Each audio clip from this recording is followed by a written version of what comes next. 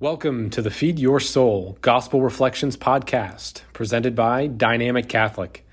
Over the next several minutes, you will receive inspiration and encouragement we hope will meet you where you are and lead you to where God is calling you to be.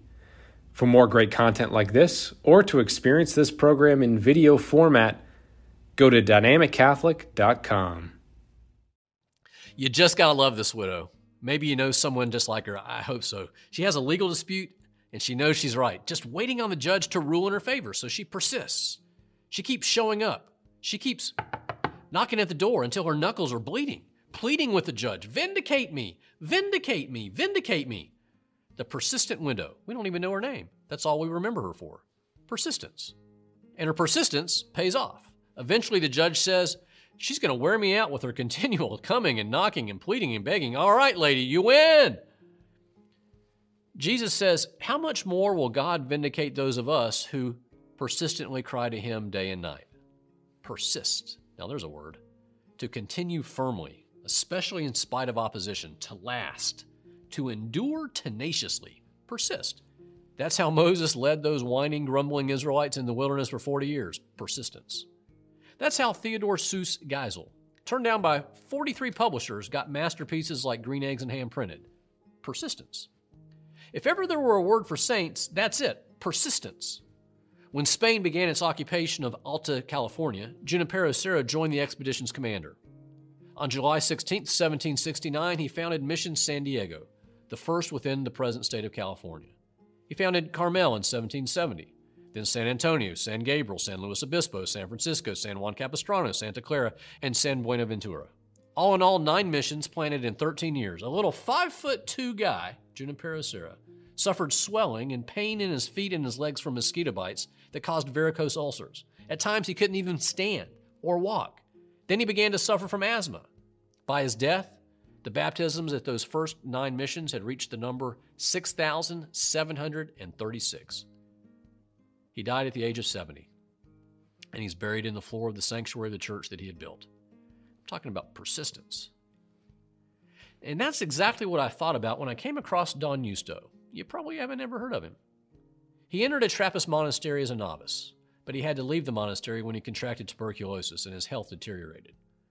As his health began to improve, he received a vision from God to build a church not far from Madrid. And he said, "I'm a laborer by destiny."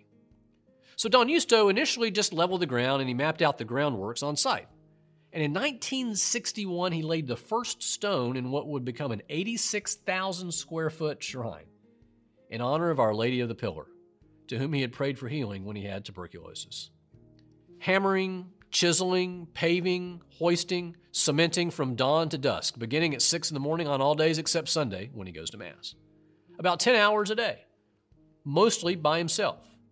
Mostly from materials and tools that are recycled. He doesn't use cranes, just uses everyday objects and materials donated by construction companies and a nearby brick factory. Columns molded with old oil drums. The locals call it the cathedral from junk. Don Yusto took no sick days, no holidays, no insurance. 60 years. Every day, 6 days a week, just doing what he believed God called him to do. 1,000 visitors a day stopping by to watch. And to see this incredible 164-foot long building with a cross over the dome soaring 121 feet modeled on St. Peter's Basilica.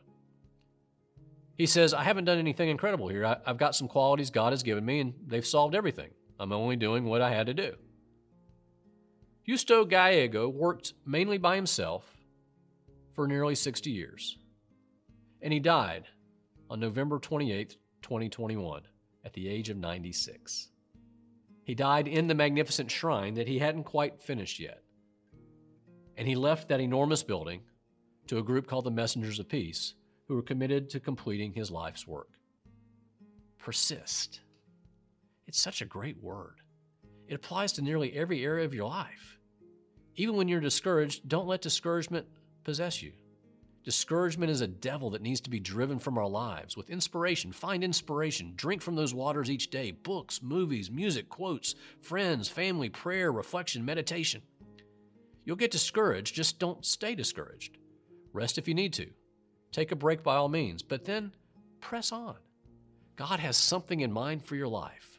a reason He has made you so that you might do it. It may be small, it may be large, but it's yours. Don't leave your part undone. If you don't do your part, it goes undone. Persevere. Persist when people criticize you. Persist when your inner critic tries to make you feel like you're unworthy. You may be able to do very little. That's okay. Persist in doing the little thing you can do.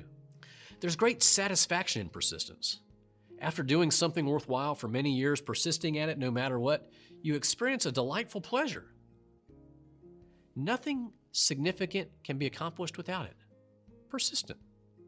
In other words, press on.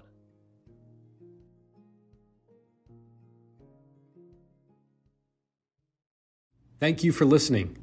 We hope this episode nourished your soul.